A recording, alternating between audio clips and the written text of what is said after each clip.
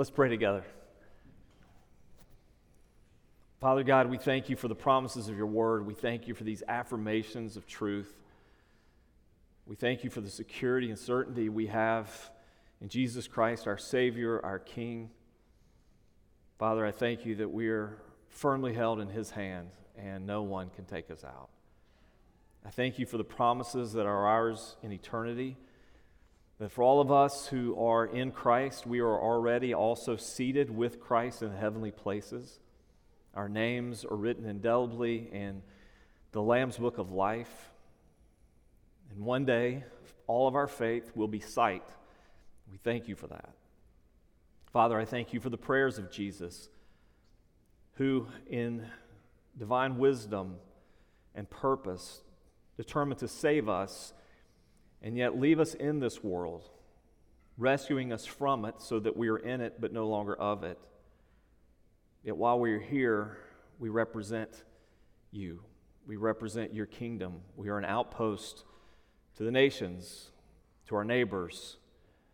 So, Father, I pray that we would live rightly as your people. We would do what we're supposed to do, recognizing who we are in you, who you've made us to be.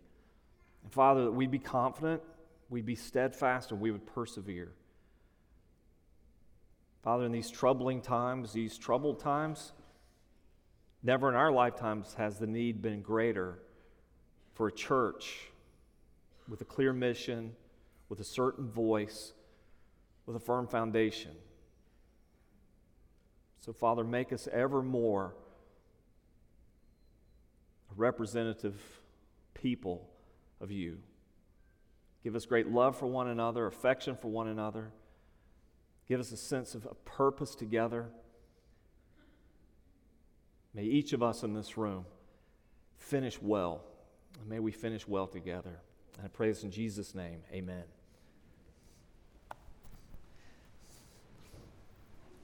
We're beginning a series today in the book of 1 Timothy, and we'll carry that out to those two letters that Paul wrote to Timothy, 1 and 2 Timothy. And it's a very natural segue for us. If you've been with us for the majority of 2022, then you'll know as we were going through the book of Acts, you were introduced to a name. Among many names in the book of Acts was a young man named Timothy. One of the cities that we saw in Acts is a city called Ephesus. It was one of the great outbursts of the church, one of the great outposts of the church in the first century, the church that Paul founded under God's leadership. And in that church, as elders were established there, one of them leading that church was Timothy. So it's interesting to see, we saw the big picture of Paul's life and ministry. Now we're going to see some of the fruits of it, some of the evidences of it, and what Paul imparted to this young pastor.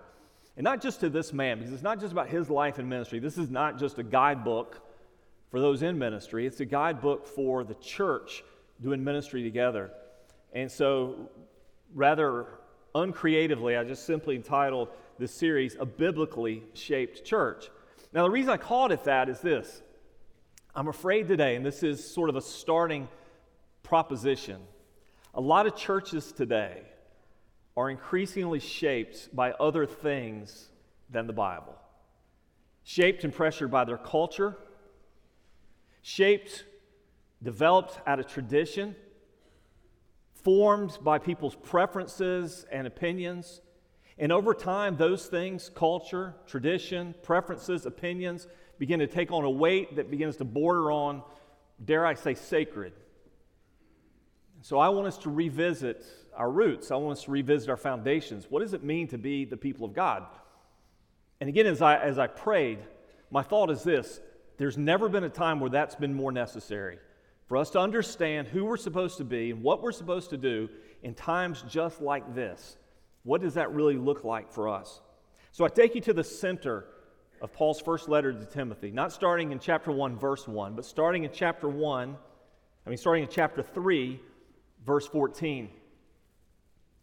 These two verses that I'm about to read are at the heart of Paul's writing to Timothy. Not just in the center of the book, but in the center of purpose. What does God define the church as? What does God direct the church to? Consider this summary statement, these two verses. I am writing these things to you so that if I delay, you may know how one ought to behave in the household of God, which is the church of the living God, a pillar and buttress of the truth. Here's the basic premise. And it's the premise that everything you're going to hear of these next several weeks is going to be based on. This is our foundational statement regarding the church. Premise is this: the source of the church's life is the Word of God. That's the source. God forms a people by His Word. Faith comes by hearing, hearing through the Word of Christ. God forms a people by His Word. God shapes a people by His Word. God commands and directs a people by His Word. A church that is rooted in the Word and not just giving lip service to it. That's something I want us to think about. I think most of us could give nodding assent. Yes, right, the Word of God, that's the foundation of the church. But is it the foundation of the people that make up the church? Is it our foundation? Not just the foundation of the church's services, but the foundation of the church's life. You and me and us together. The foundation, the source of a church's life is the Word of God. Did you catch what Paul said at the very beginning? I write these things to you under the inspiration of the Holy Spirit. I'm giving you what God desires for the sake of His people. This is the written Word. And that's the foundation, that's the hope. I'm writing these things. So we should agree. Scripture alone is sufficient to define us and direct us in all matters of the church. How many of you would agree with that? Give me an amen to that. Amen. The church is defined and directed by Scripture alone. Now, flowing from that is this. So if we understand what Scripture says about us, who we are, what we're supposed to do, then that's going to drive our activity. So what we do, whether it's collectively as a church or individually, what we do always springs from who we think we are. We always live out our sense of identity. This is how I see myself, and this is what I do. As a husband, I do these things. As a father, I do these things. As a pastor, I do these things. As a neighbor, or as a friend. This is how I see myself, so this is how I live out my own sense of identity.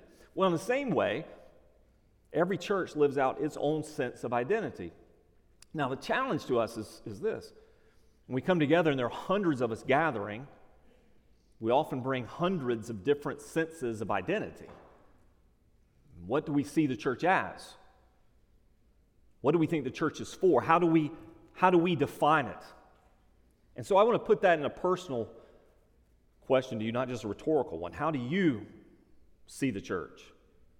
And I'm not talking about how you evaluate or rate us as a church. That's a different sort of question. I'm not talking about your Google review of Calvary Baptist Church.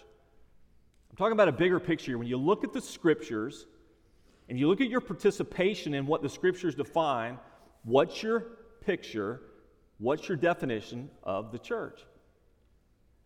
If you've never given it careful thought, maybe not even conscious thought, I want you to do that. I want you to do that over these next several weeks because our aim is this. We want to look at the picture of Scripture and always be aligning ourselves to it. Always be reforming away from everything that has drawn us apart from it and getting us back to the true normal, the church. How do you see the church? Is the church for you a purveyor of religious goods and services? In other words, is a church a place or a meeting or an entity, a group of people whereby I can get things, information, encouragement, maybe some practical help, maybe prayer support, but I get things that will enhance my personal relationship with God. It'll help me be a better Christian. Is that how you see church? So we just distribute religious goods and services. And then you can walk through as if a cafeteria line and say, I need some of this. I could use a little more of that. I'm not really into that. I don't care much for that. But these things help me. I'll take the things that are valuable to me personally. I think a lot of people look at the church that way. They may never express it that way because they never thought it through, but their actions would say that's what their sense of identity is. Other people see the church sort of like a club. I mean, a good club, a club with good purposes, good values, does some good things, but ultimately it's a club. By my membership, I acquire certain rights or privileges in that club. So I get to say what the colors of the wall will be like, or when we'll change the carpet, or who gets to do this, or who gets to do that, or I get to use the copy machine if I want to make copies for my business, or I get to borrow the folding tables because I know they've got lots of them over there, or I get to go to the gym for my kid's birthday party because I'm a member of that club. And that membership, which costs me very little, maybe a gift and offering plate here or there, maybe at the new year I'll throw something in, maybe at the end of the year I'll catch up a little bit for tax purposes, but I like to keep my name in there just in case I ever need it. I'm a member of a club. It's called Sam's Club.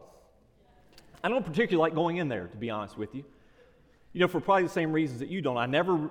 Now with just Cecilia and I living home, I rarely need that much of any one thing. So I don't particularly shop in there. Every now and then I'll go in there out of curiosity or something, and I might buy 2 gallons of peanut butter or something, or 20 pounds of pork loin. But typically, but here's the thing: I keep my membership there just in case. Just in case. So I never know when I might want it. Never know when I might use it. Never know when I might want a new grill or a new cooler or a new sofa or maybe some cheaper gasoline, but it's not critical to my life. Well, I think a lot of us see the church in similar sorts of ways: club, membership, organization. But what does the Bible say? You see, information doesn't really drive our behavior, it's identity. So let's answer the question from this text: who are we? Who are we then? Paul says it just so concisely. It's very pithy. He says, you're the church of the living God, the household of God, a pillar and buttress of the truth. Who are we? First thing Paul says about the church is that we are a household. We're a household. We're a household under the authority of a good father. We've been brought into a family. The scriptural term, theologically, that defines this, and probably one of the most beautiful statements of our salvation that you'll find, is adoption. We have been adopted into a family. He chose us. The beauty of adoption is that He chose us. He picked us out. He adopted us from every tribe and every tongue and every nation all over the earth. He calls out a people to Himself, and He makes us His family. He makes us sons and daughters. And as adopted people, we now are co-heirs with Jesus, joint heirs with the King. All the benefits that God affords to His Son, Jesus, He now affords to us. He treats us like He treats Jesus. He sees us like He sees Jesus. We're cloaked in the righteousness of Christ. We are under the authority now and in the family of a good Father. So by God's grace, God who grants us repentance, as the Bible says, God who gifts us faith so we can exercise it, by His grace we become sons and daughters. But remember this: when you become a Christian, you do become a son or daughter first, but you also and necessarily then become a brother and sister to every other son and daughter. And those two can't be separated. Now, one certainly comes first. By faith, I become a child of God. But when I do, necessarily and absolutely and inseparable from the other, is I become a brother or a sister. I've been brought into a family. The church is a family. That's the way Paul describes it. That's the way the Holy Spirit gave Paul the words to describe it. We're a family. And there are two concepts here. As a family, we have an authority. Who's the authority of our family? The Father. The Father. Maybe the most praiseworthy statement about Jesus is He did whatever the Father told Him to do. He always obeyed the Father. He always followed the Father. We have a Father who's good, and His words are good, and His directions are good for us. Two words: authority, but also relationship. God is not in the abstract. God is not disconnected from us. God is not unrelated to us. God is not simply a judge over us or a ruler over us. But God is a Father to us who longs to give good gifts to us. But it's also a relationship that's not just in the vertical plane, but in the horizontal plane. But now we're in relationship with one another. Something has happened to us that's created a relationship that, by the very words of Jesus, is more defining and more closer knit than any other human relationship. Jesus says, who are my brothers and sisters? Those who do the will of the Father. When we come to Christ, this relationship that we have with Him puts us in a relationship with each other that necessarily now is actually closer than the blood ties we had apart from Christ. It's supernatural. It's something the world knows nothing of. That what unites us is not just our common heritage, our common geography, our common values or political perspectives, our common skin color or skin tones. What unites us across all lines? Christ, the blood of Christ, the baptism of the Holy Spirit, that God's Spirit in us makes us His family. Number one, we're a household. Number two, he says this. He says, you are a household of God, which is the church of the living God. The church defines a Greek word called ekklesia. We are an ekklesia. I'll define that for you. What an ekklesia literally means, that we often just simply render church in the Scriptures. Ekklesia, we're an ekklesia rescued from the kingdom of darkness. So by God's grace, again, who granted us repentance, He softened our hearts, He changed our thinking, He drew us to Him, He gave us a gift of faith we now exercise for our salvation. God's grace now has rescued us from the kingdom of darkness and the dominion of sin. And as I prayed earlier, according to John chapter 17, when Jesus prayed, He prays for us now who are in this world, but fundamentally we are no longer of this world. We've been rescued from it. We're not in the kingdom of darkness anymore. We're no longer slaves to sin. We've been made a holy assembly unto God. That's what ekklesia is. Ekklesia is assembly. Literally, the word is assembly. The New Testament word translated into English as church means assembly. And when the Scriptures speak of assembly, it speaks of two. It speaks of one assembly in heaven. We would call this the universal church or the church invisible.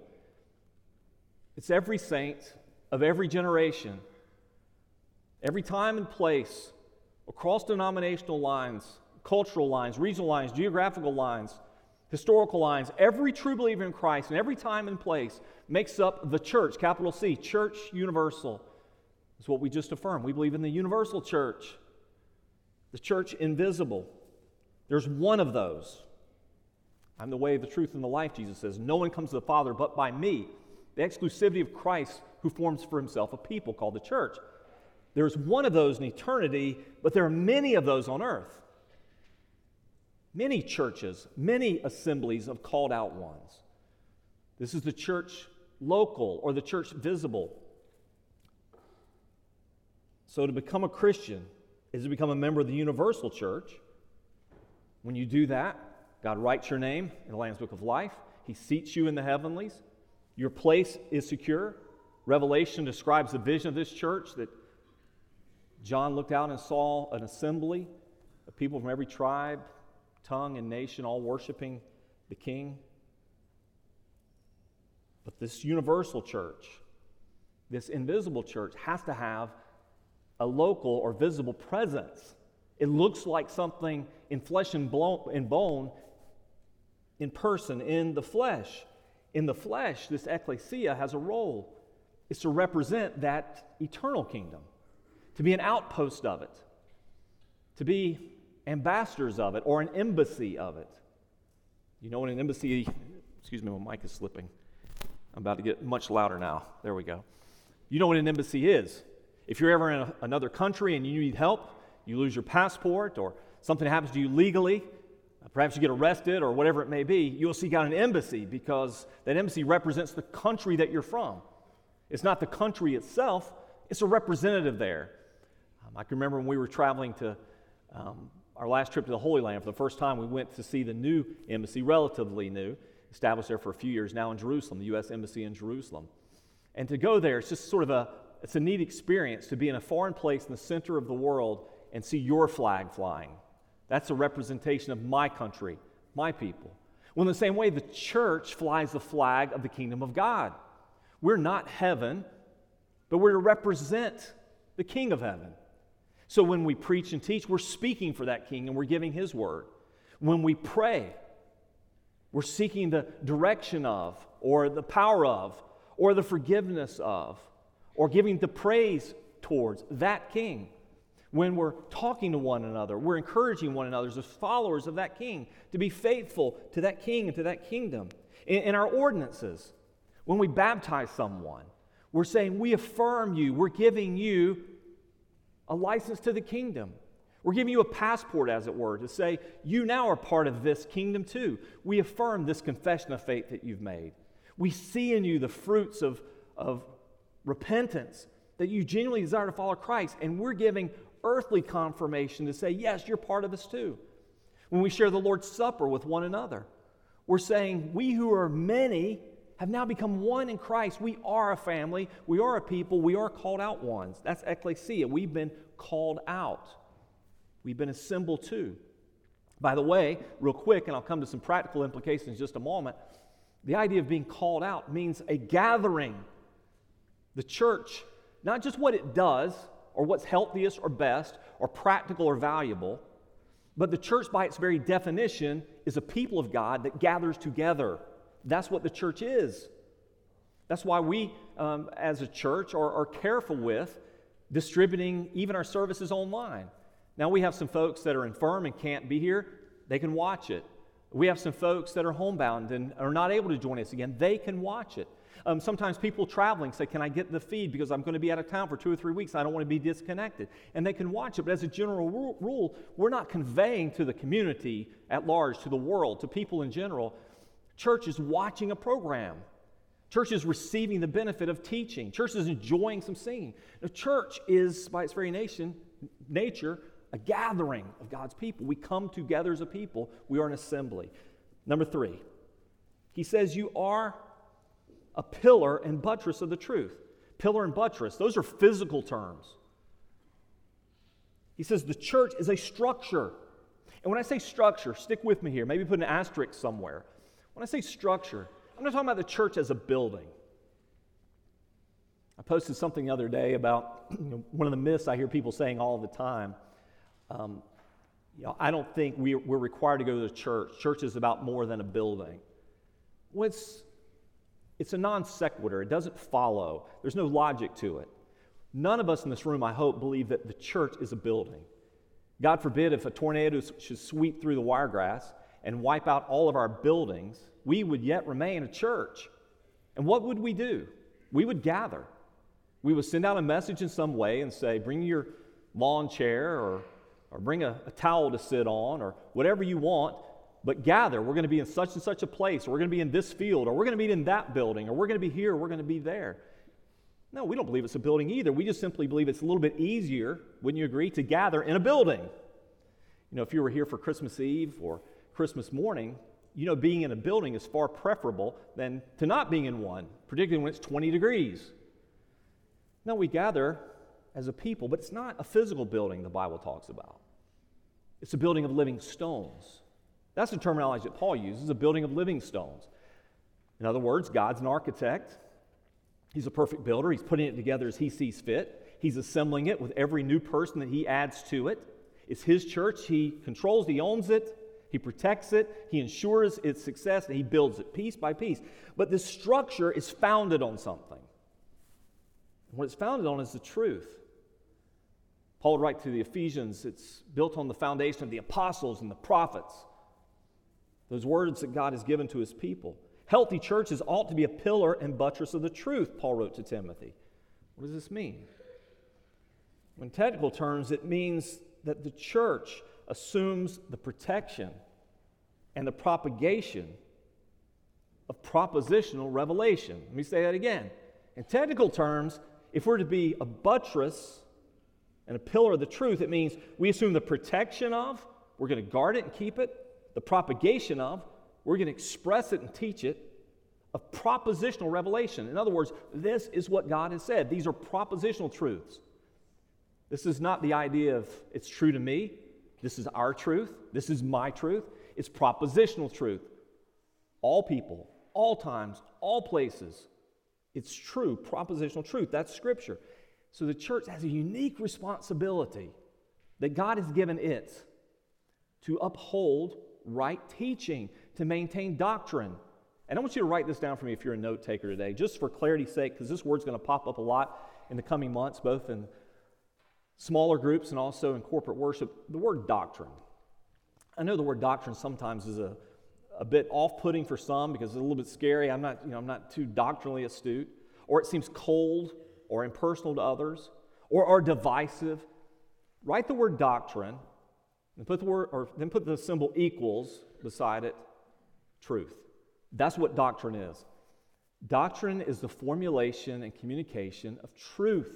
What is true? What is right about God? What is right about us? What is right that Scripture teaches us? So we're a structure founded on the truth. Jude, verse 3, we must contend for the faith, all the faith that was once and for all entrusted to the saints. Listen, I hope you see this without me filling in all these gaps. Sometimes I assume that your mind is going where mine goes, and I know many people don't. Sometimes I'll tell Cecilia when we're having a conversation, she'll say, well, that's not what you said. I'll say, well, that's what I meant. Follow what I meant, not what I said. So as you're listening to me, it'll really help you as you're listening to sermons this new year. Listen to what I mean, not what I say, okay? But what I mean is this. Look around. We're seeing evidence everywhere of churches, entire denominations, losing their grip on doctrine, on biblical truth. We're seeing denominations split wide open, not over opinions or feelings or emotions. It may be cloaked in those terms, but it's on doctrine. It's on truth. And we have a whole church culture that's predicated on emotionalism. Say things that make me feel good. Give me something I'll enjoy. Send me out in a positive way. And we're becoming increasingly adverse to truth. We don't like how it sits on us. We don't like how it hits us. We don't like how it lays heavy on us. But the church has a responsibility, and God didn't give this responsibility to seminaries or institutions. He didn't give it to scholars or theologians. He didn't give it to historians. He gave the responsibility of protecting and propagating the truth to churches. To churches. To stand on this, a pillar and a buttress. So what is a local church? I want to borrow a little bit from an article written by Jonathan Leeman. You can read the entire article if you like simply by Googling that. What is a local church? He says, local church is a group of Christians who regularly gather in Christ's name to officially affirm and oversee one another's membership in Jesus Christ and His kingdom through gospel preaching and gospel ordinances. Now that's a bit clunky, he says, but notice the 5 parts of the definition. A group of Christians. That's what a church is. We're a group of Christians. We're people who belong to the universal, invisible church. We've been made a people by God, but we have a visible, tangible, local representation of that. We're a group of Christians. 2, a regular gathering. You know, last Sunday we gathered for worship. Most, if not all of you were here. On Sunday there were members here. We gathered. But you know, we didn't really gather for worship last Sunday because it was Christmas. I'll let you in on a little secret. That's not why we gathered. We gathered for worship last Sunday because it was Sunday. Because it was the Lord's Day. And that's what we do. We make it a habit. In fact, the Bible warns us against those who make it a habit of not gathering. Don't forsake the assembling of yourselves together, as is the habit of some. Someone wrote in Hebrews chapter 10. Don't let that become a habit of not gathering. We are a group of Christians, a regular gathering, a congregation-wide exercise of affirmation and oversight. What do you mean by affirmation and oversight? Sunday we witnessed a baptism. That testimony that was shared with elders, that testimony that was shared with you via baptism, that proclamation of faith, you're giving affirmation to that person's faith statement saying, we accept what you say about Jesus. You have made a right confession of faith on the right person to confess faith in, Jesus Christ alone as Savior and Lord. And we affirm you as a brother and sister. We affirm one another's salvation when we share Lord's Supper, when we pass those communion trays. And we have accountability for one another. We are each other's keepers. We are our brother's keepers. The purpose of officially representing Christ and His rule on earth. We gather in His name. So that when someone comes who's not a believer, someone who's not a Christian yet, what should they see? They should see a little taste of heaven. People who love the Lord. People who praise Him and honor Him. People who submit to Him and trust in Him. People who seek their direction from Him. People who encourage one another and live together as family. They see all this. And we do this through the use of preaching and ordinances through these purposes. So what's the local church? It's the institution which Jesus created and authorized to pronounce the gospel of the kingdom, to affirm right professions of faith, gospel professors, to oversee their discipleship, to help them grow in Christ, and to expose imposters. When you see the church through a right lens, you recognize this is not something that you just simply join like a club. When you see the church through a biblical lens, you recognize this is something that I submit to. This is the design of God for the display of the gospel, for the sake of the nations, for the perseverance of us all as we work together to finish well. So, what are we to do? That's our definition of who we are. What are we to do? Well, number one, as a family, we display the love of our Father by loving each other. By this will all men know that you're my disciples. The defining mark at the top of the list of followers of Christ is love for one another. By this will all men know that you're my disciples, that you belong to me. You didn't simply make a decision. You didn't simply pray a prayer. You're a disciple. You're a transformed follower of Christ. How will people know? By the love you have for one another. What does this look like on a practical level? How do we move this beyond just this sort of fuzzy theoretical concept to practical? Well, it looks like this. It looks like people who are united in Christ. It looks like people who have the same mind, the same purpose. They're of one accord. We're working towards the same end. We don't always see things exactly the same. We're certainly not all at the same stages. And we're facing different challenges and temptations, but fundamentally we're united. We're in this together for the glory of God and for the good of each other. It is people who are unselfish and willing to sacrifice for each other. That means giving up something you have that someone else needs more. That means yielding your preferences to the needs of others. That means doing exactly what Scripture says. It means consciously considering others better than myself. How can I sacrificially and unselfishly care for one another? It means people who genuinely care about one another, not just theoretically. They're invested in each other. People's emotional health. How are people doing? Are we crying with those who cry, mourning with those who mourn, weeping with those who weep? Are we rejoicing with those who rejoice? Are we emotionally invested in each other? Physically. The Bible makes a picture pretty clear of how the church takes care of itself, caring for one another. That should times become dire, none should go without in the body of Christ. We should share what we have with one another. And spiritually, caring for and being invested in the spiritual life of each other. How are you doing, my brother? How are you doing, sister? How can I pray for you? What are you walking through right now? What are you up against? Sometimes it means loving each other enough to say hard things. Brother, you know that's sin. Brother, you can't do that. You can't live that way and call yourself a Christian. Friend, you've got to give that up. You've got to stop that. That's not what it means to be a follower of Christ. Friend, you can't be like that to your wife or to your children. Or you can't do business like that and besmirch the name of Christ with dishonesty. You can't talk like that at work and have those kind of coarse conversations and call yourself a follower of Christ. You can't. It's holding each other accountable. It's also people who just go outside of their normal comfort zones. Let me go off on a tangent a little bit. I do have a clock in front of me, don't worry. Let me go off on a tangent just for a second and talk about just something practical. You know, I spoke earlier of what a church is. It's a group of people brought together supernaturally. So that when you look around, you say, those people wouldn't be connected with each other for any other reason if it weren't for Christ. Because normally those groups would never intermingle. They wouldn't get together.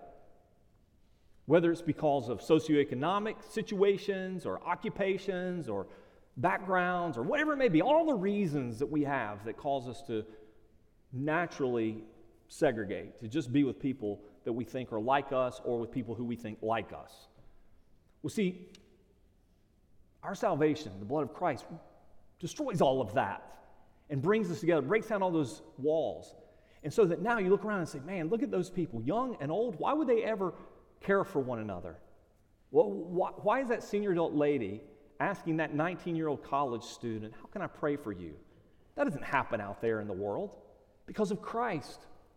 Why are those families sharing a meal with one another, helping each other take care of their kids? Because of Christ. Why are they visiting each other in the hospital? Well, why are those people who are so different coming together and sharing their lives together? Because of Christ. Now, what are some practical things that you can do to accomplish that in the new year? Here's a simple one. Next Sunday, when you come in for worship, sit somewhere different. Move around a little bit. Now, for me, it's nice to know where most of you who are regular attenders sit. Now, I'm not consciously scoring your attendance, but I do kind of know some points in the congregation. I know certain people sit in certain places. So that way it helps me a little bit. If you're not there, I can say, hey, where's Curtis been? He's always right here at my right hand. He's the only person that speaks back to me when I say hello. But even with that, I would encourage you, move around. Meet some people. Get outside of your small group. Get outside of that cluster. Your family is not a group of 10 or 12 or 16 that you sit in a classroom with. Your community is this room. It's these people. It's this church. It's this fellowship, young and old. Get outside of them. Move around. Get to know one another. Pray for one another. One of the things we're working on. We're headlong. We're working on this as fast as we can, as hard as we can. It's one of the reasons we're trying to legitimize those membership roles.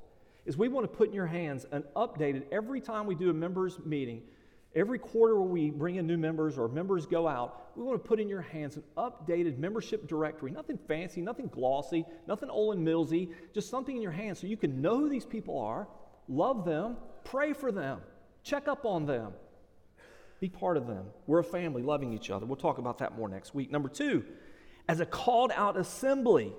Now again, the idea of called out. We're called out of the kingdom of darkness into the kingdom of his dear son, God's dear son, out from the dominion of sin and Satan to the authority of King Jesus.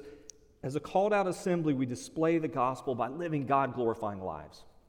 I'll do this quickly for time's sake, but what does this look like? This means collectively we live in such a way that our faith, in fact, God himself, is compelling. So when you gather for worship and you invite a friend or neighbor who's unchurched, no, our focal point will not be on that Sunday morning an outreach-driven crusade event. You won't find us singing, top 40 pop songs, and you probably won't see a parade of athletes or politicians or influential people giving testimonies. What you will see week after week is God's people worshiping God. We're going to be singing songs about him. We're going to be reading scriptures that speak to us from him and about him. We're going to be praying prayers of confession and adoration, thanks and petition.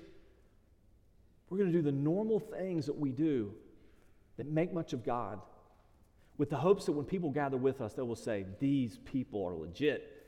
These people love the Lord. These people are serious about this. Look at how they sing. Look at how they praise. Look at how they pray. Look at how they hear the word and respond to it. Man, that's real. That's powerful. So that we live as a compelling community brought together by Christ. But also when we leave this place, we live distinctive lives. Our lives don't just look like everybody else's. We don't go out into the community. We don't go back to work and back to school and just meld right back in, living indistinctively so that no one knows that you're Christian. It means that you're displaying the effects of the gospel all the time. Good times, difficult times, painful times, financially challenging times, health-threatening times, personal crisis times. You're displaying faith and the gospel. Number 3, and as a building of living stones, we promote and preserve sound doctrine. I hit that very much already. We promote and preserve sound doctrine. What does that look like?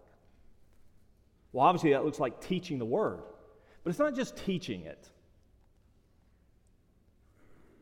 It's that we all trust in it to accomplish God's purposes.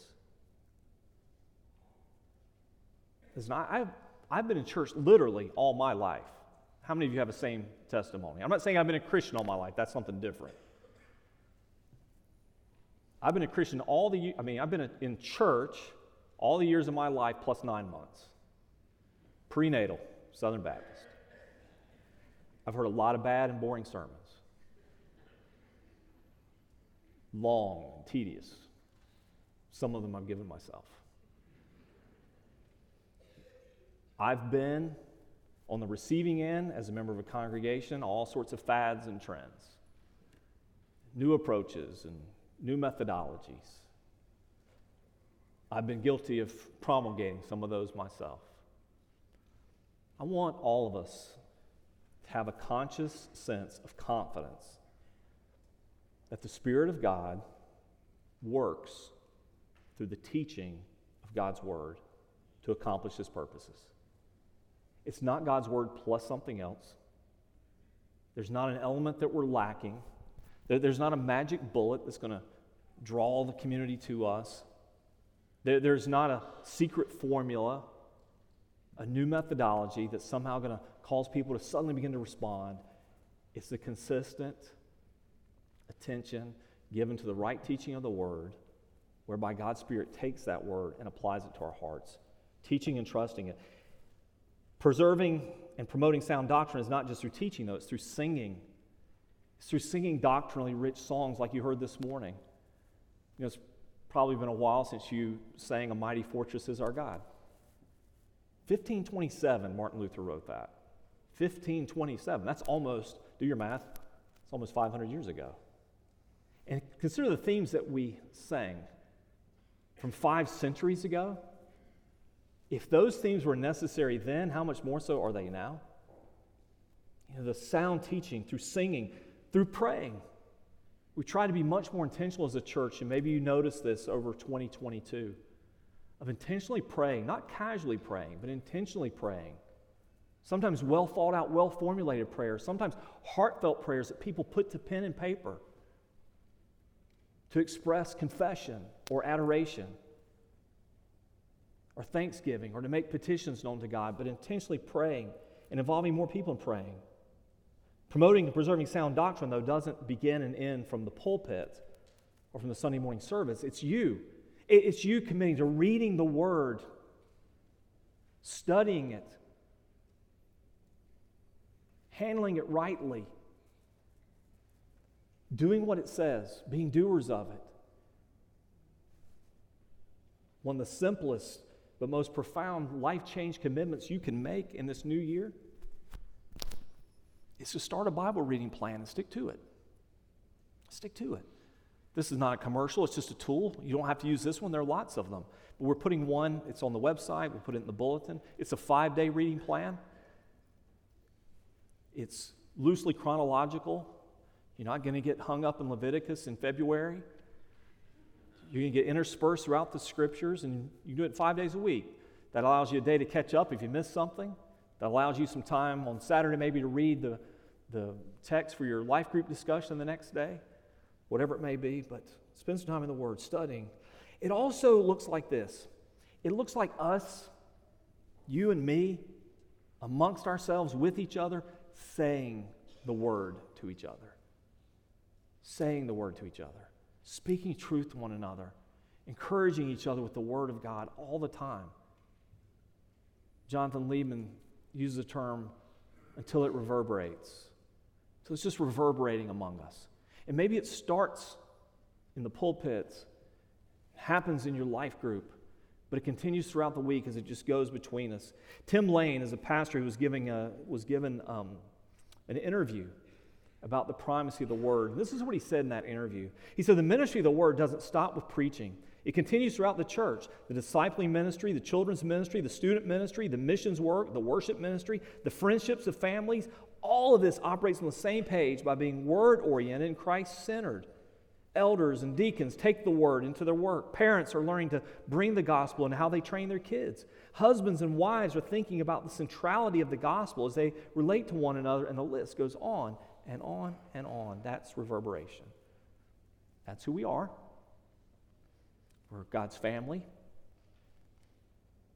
We're called out to assemble, called out from this world to become a new assembly. We're a structure of the pillars and buttresses of the truth, and that's what we do. Here's a super helpful summary, and I'll leave you with this today. The New Hampshire Confession of Faith, circa 1833, Article 13. We believe that a visible church of Christ is a congregation of baptized believers associated by covenant in the faith and fellowship of the gospel, observing the ordinances of Christ, that's baptism and the Lord's Supper, governed by his laws, and exercising the gifts, rights, and privileges invested in them by his word, and that it's only scriptural offices or bishops or pastors and deacons whose qualifications, claims, and duties are defined in the epistles to Timothy and Titus. Would you pray with me this morning?